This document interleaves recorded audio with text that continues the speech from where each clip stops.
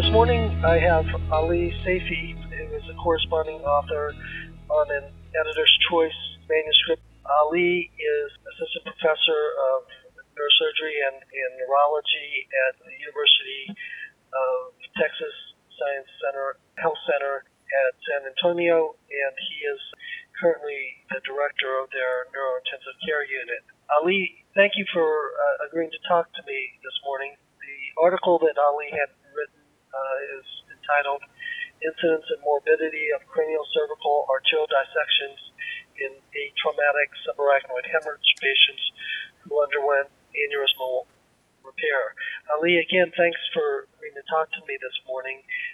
Can you tell me a little bit about the design of your study and maybe summarize the results for me?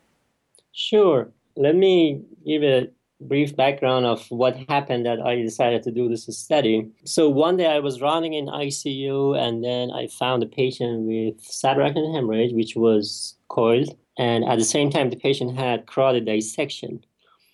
Then it came to my mind, okay, what could be the etiology of this? Because I was told that it was two different incidental findings at that time.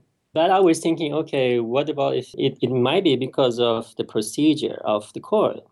Because how possible is that somebody going to develop like an aneurysmal rupture and at the same time a dissection of carotid? It may be coincident, but I was interested to do further study to see, okay, what could be the reason? And what's the incidence? Because at that time I went to literature, I couldn't find actually any even case report or something like the coincidence of this. What is the incidental report of this? So coincidentally, at the same time, I was working with a database, which is Healthcare Cost and Utilization Project. And I decided to use this database, and I tell you what we did. So this database pretty much a database of all 50 states of United States, and we have data since 1998. And all the states, they report at the end of each year their discharge diagnoses to the center, and that center every year publish all of this data,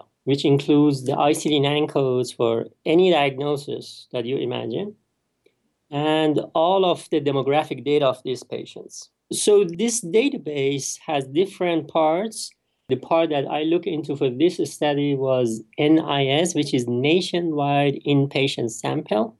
So nationwide inpatient sample is pretty much a random 20% homogenized data from all United States. So in other words, at the end of each year, 20% randomized from teaching institution and non-teaching institutions. They report it to the center, and that center released the information.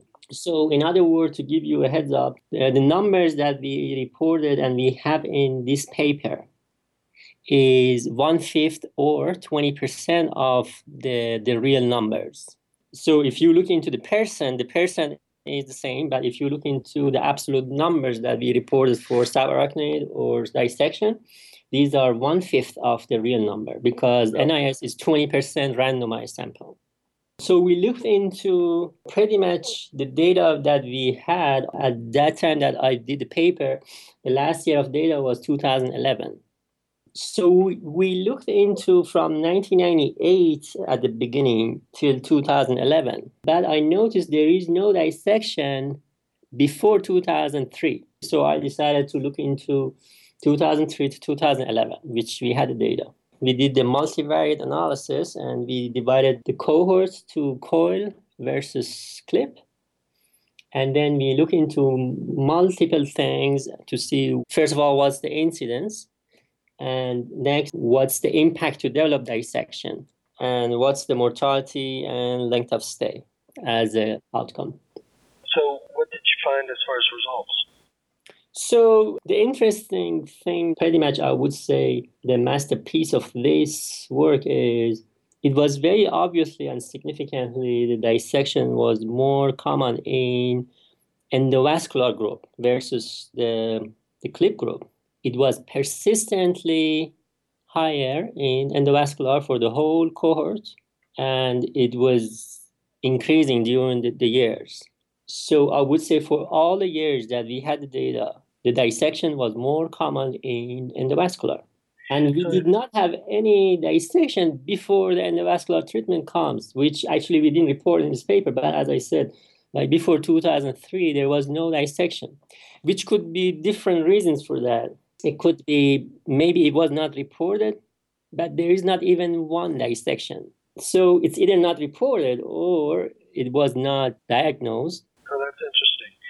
So there was significantly higher rates of dissection in the endovascular group. Dissections are probably related to the diagnostic or interventional catheter procedure. Do you think that some of the decrease in dissection in the surgical group may have to do with the replacement of CTA, the replacement of DSA with CTA for surgical planning?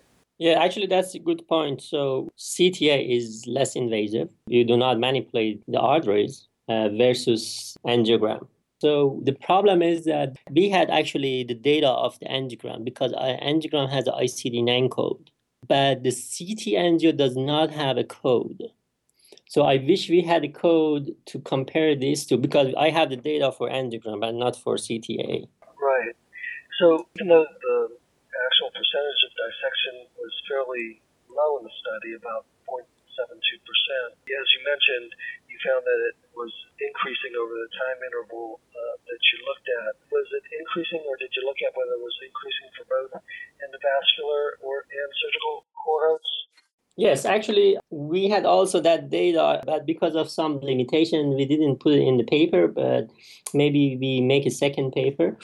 So during the cohort, the incidence of dissection in the clip is pretty much very consistent and low. And after 2007, it starts to come close to the zero versus the dissection in the coil group from beginning of the study is persistently high and upgoing. And after 2007, very acutely go higher. Do you have a theory as to why the endovascular dissection rate is increasing over time? I have two thoughts. One is more detection and more reporting. Yeah, because even if you have more dissections, if you're increasing the denominator by doing more endovascular, you would think that alone shouldn't really affect the percentage that much. So it needs actually some experience to know these new symptoms are because of dissection, not subarachnoid hemorrhage. Right. It was interesting that just the rate of the procedures, rate of endovascular coil treatment increased from 2003 to 2008, but seemed to decrease after 2008. Do you have a theory of why that was? I run the data again because this database every year they report a new year. And right now, so this paper we had up to 2011. Right now we have the data for 2012 also. So it's not part of this paper, but when I run the data again up to 2012 now, which we have a new data, again, the incidence of endovascular is coming up and it reaches to the incidence of clipping. So in other words, what you can get from this is that the incidence of clip is pretty much persistently is coming down. And the incidence of coil is very fluctuating. It's going up and down. So I think we're not still in a position to say it has a trend toward up or down. So for the individual patient, did you find any effect of the dissection as far as morbidity or mortality or length of stay? So interestingly, having dissection in any of this group did not increase the mortality, but it increased the length of stay. And the length of stay was more prominent in the endovascular group. Thought about why that might be so?